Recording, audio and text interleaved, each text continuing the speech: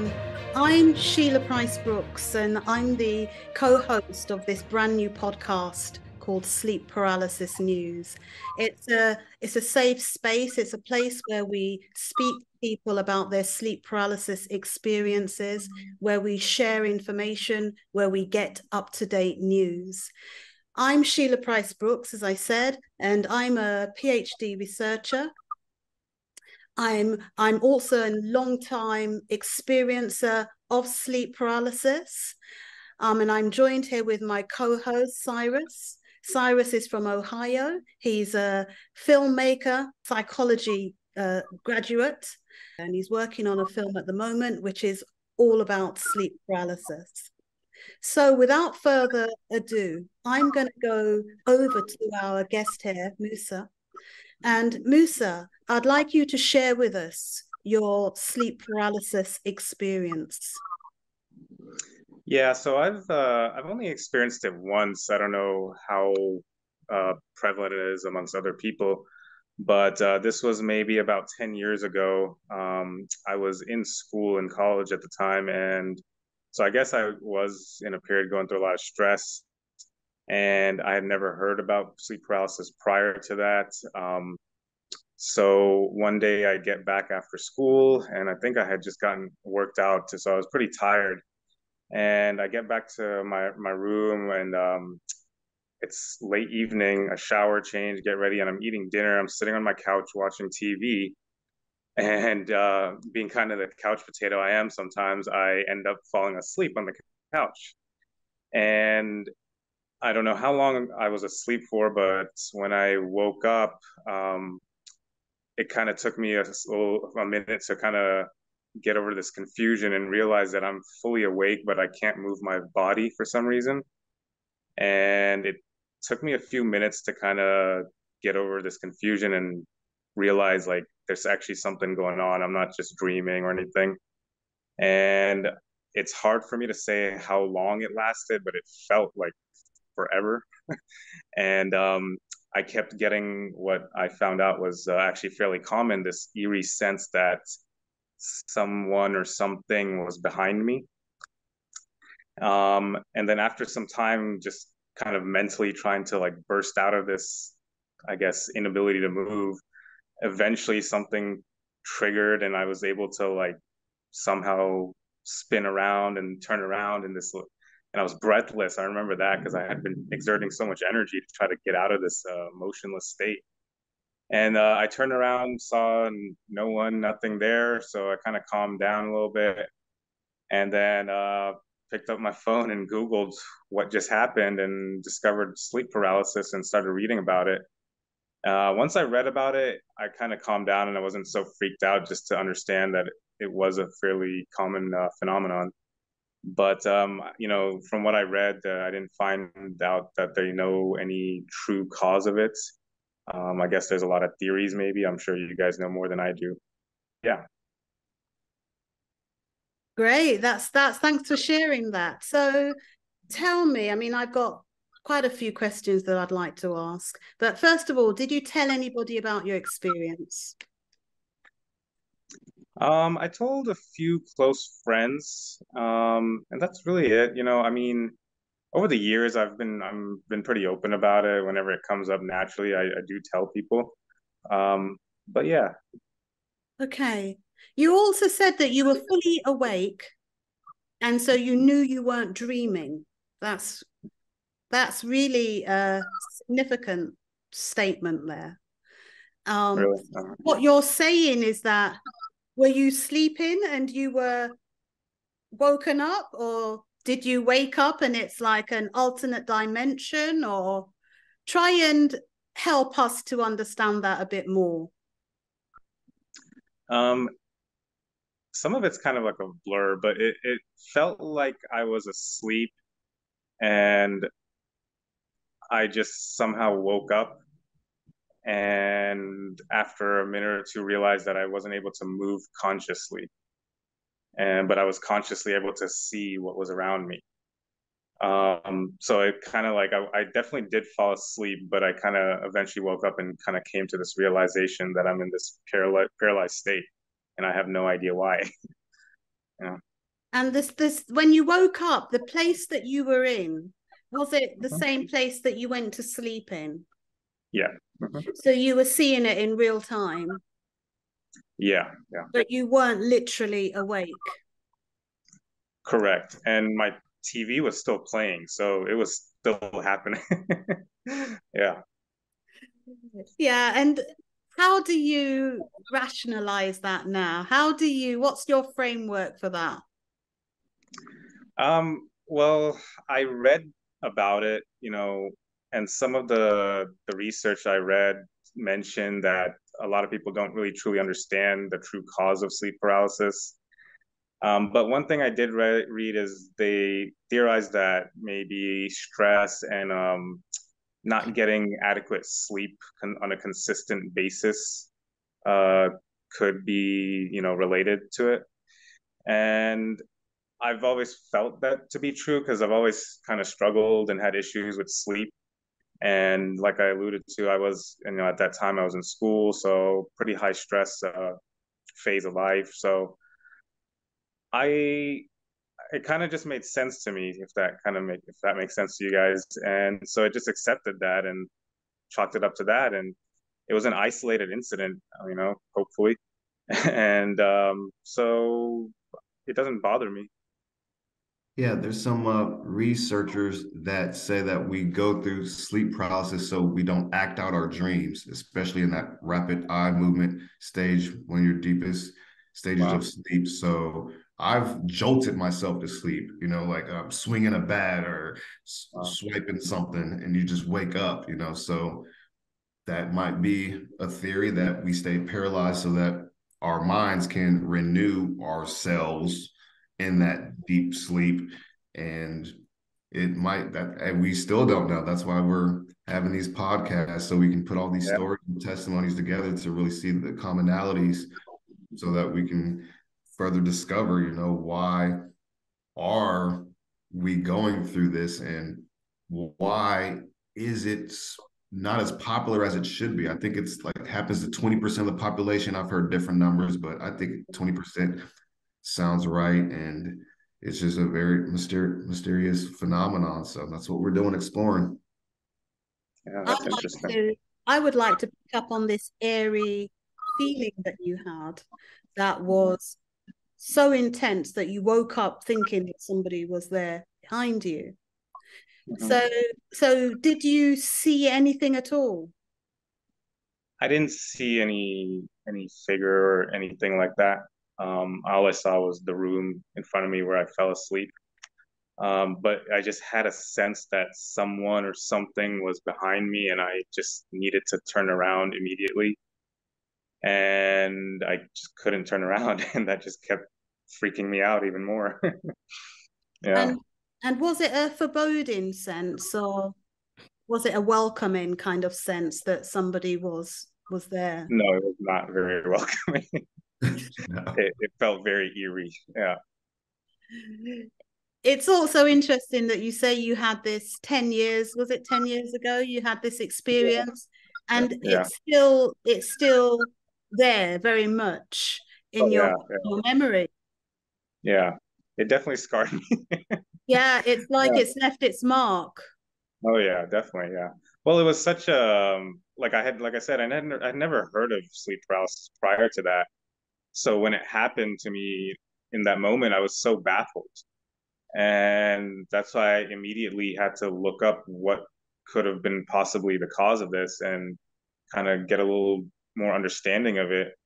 And just kind of reading that there were a lot of other people who do experience it kind of made me felt a lot more okay that I wasn't something wrong with me particularly. So yeah, yeah. Were you afraid to go back to sleep after that? Did you, in case it happened again? No, surprise. Now that you say that, it kind of seems obvious that I probably should have been, but no, I wasn't. No. Okay, that's very, very, very, very interesting. They, Yeah. the sleep experts do say that our body does paralyze it. We become paralyzed when we sleep, to Okay. stop us from acting out our dreams. That's what the sleep scientists say. So that Yeah. otherwise, you'd have a dream and you'd be doing all sorts, wouldn't you? So the body does shut down in that way. That's what it says. So perhaps that accounts for the paralysis part, or perhaps it doesn't. But there are still so many unknowns, Okay. That's interesting. Yeah, and it's funny how you, Cyrus had earlier alluded to the fact that more people aren't connected about this. And when I found out about this podcast, it was just like, it just made so much sense. I'm like, how amazing that we can use technology today to kind of create that connectedness around this subject that is a lot more widespread than most people realize. Yeah. So yeah, it's pretty cool. So Yeah, thank you for that. my question is, are you happy that it happened to you, or do you wish it didn't happen to you? We try to ask all our experiencers that question. How do you feel? Are you glad that happened to you, or do you wish it never happened to you? I'm glad it happened to me once. I Yeah, That's because fair. I'm sure there are people who might struggle with it. So I try not to like make it too laughing of a matter, but I would not want to go through it again. So yeah. Yeah. And can I ask, do you think that it's changed your outlook, you know, on certain things about your life, humanity, who you are, what you are? Has it influenced you in any way? Um, it definitely humbles you and makes you realize that at some level we're not always fully in control of our bodies and what happens to us and even our minds.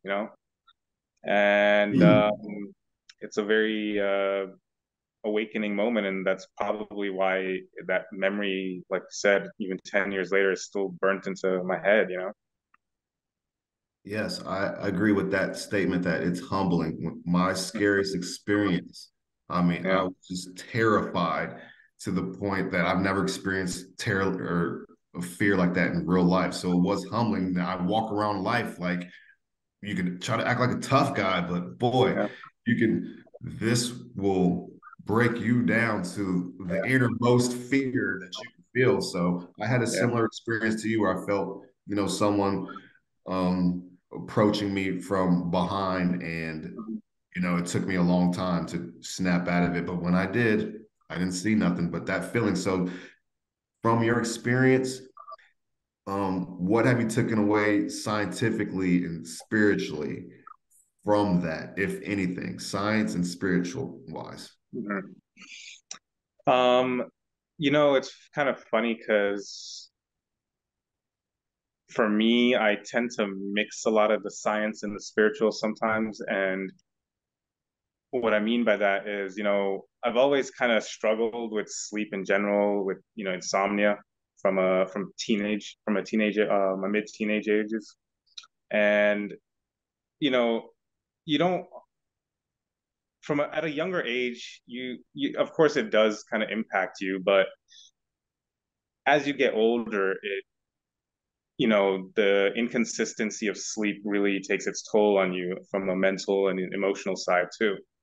Yeah. And I started to get a lot more serious about sleep health and working on my sleep, because prior to that, just like a lot of other people, I just kind of accepted it as, I'm in this phase of life. It's just I'm busy, or I'm not, my mind works different from whatever it is. That's why I can't sleep, whatever it is. But at some point you just gotta kind of put all that aside and say, I've got to just figure out what I need to do for my situation to get this right. So it really kind of hit deep in that sense, in terms of spiritualness, and just kind of making me just think about sleep and health and my mind a little differently. And scientifically, it just took me down this journey of learning more about my health. I was always been pretty health conscious person, and it always fascinated me, the science of health.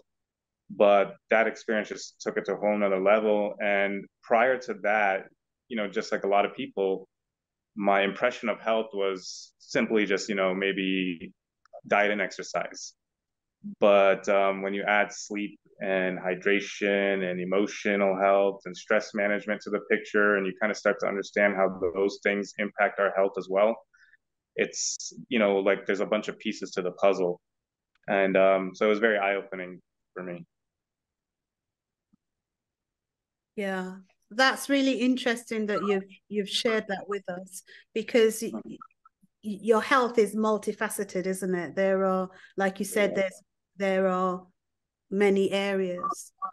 In terms of the sleep paralysis, would you say that if you had to choose, would you say that it was a spiritual kind of engagement or experience? Would you say that it's a neurological something, something maybe in your brain, something in your sleep state, something along those lines? Or would you be in the middle that says, I just don't know? Initially I thought it was more of like a neurological scientific uh, thing, and I still feel like there's some aspect to that. But then when I was doing my research, I came across some pretty interesting things, like the fact that a lot of people around the world experience this, and quite a few tend to share a very similar experience, particularly of seeing a similar image or feeling a similar image behind them. And the fact that so many unrelated people and unrelated incidences seem to have a very common, story to them, there's some spiritual play here, and I maybe you guys might know this. I read also that somewhere in Europe, maybe Finland, in some of their folklore, they have, I guess, a mythical being called Mir, or which they call Mir, and it's actually based off the descriptions that people describe a shadowy figure, like what we describe in sleep paralysis commonly. And apparently, that is the basis of where the term nightmare comes from. Have you guys heard that before? Yeah, I think it's Scandinavia. No? It's Scandinavia. Scandinavian? Okay. And, And I and, found that so fascinating, and Yeah, I tell everyone that story. yeah, the word nightmare is originated from sleep paralysis, and it's the Mhm. air that you'd see in your sleep, that Yeah, thing. And that's where you get the yeah. term nightmare from. Yeah, and it's very interesting. So that means then that it was very prevalent back in those days for our Mhm. language to be influenced by sleep paralysis. Yeah, yeah, That is very, very interesting. And it would be called, yeah. Yeah, I believe sleep paralysis has been around since people have been sleeping. I don't think this all of a sudden came around in the yeah, 1300s, or like ever since mankind has been sleeping and we've been going through rapid eye movement stage since the beginning of time.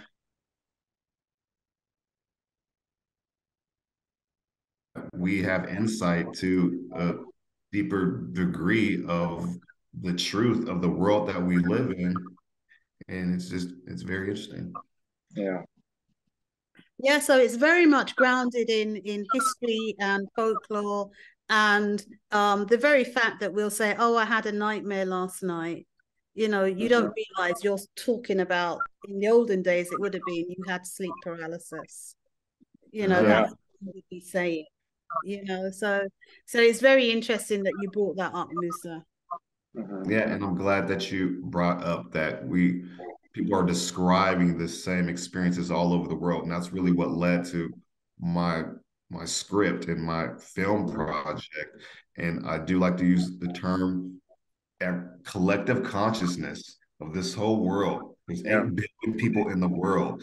And somehow we're all connected. Not going to get too deep into it. Don't want to offend yeah, nobody with, spirituality or nothing, but yeah, there is a collective conscious that, we are experiencing the same thing from all over the world. There's no other explanation. Like it's science and spirituality combined to me, but it's yeah, an unbelievable phenomenon that we can explain the same experiences and we've never met each other. We're across the country. It's like, what's Yeah, going on, guys? What's going yeah, on? yeah. It's cool and creepy at the same time. Oh yeah. Yeah. Mhm. Great. Well, thank you very much, Musa. I don't know if there's anything else that you'd like to add, Cyrus. Nope, that was great. I appreciate your time. Thank you for sharing that. And I hope we all learn from one another in this journey. Yeah. Well, I appreciate your guys' time. It was very interesting. It's like I said, it's so cool that this podcast exists to kind of cover this and connect the people who are experiencing the same things without realizing it. So thank you guys. Thank you. Mhm. Thank you, Musa. Take care.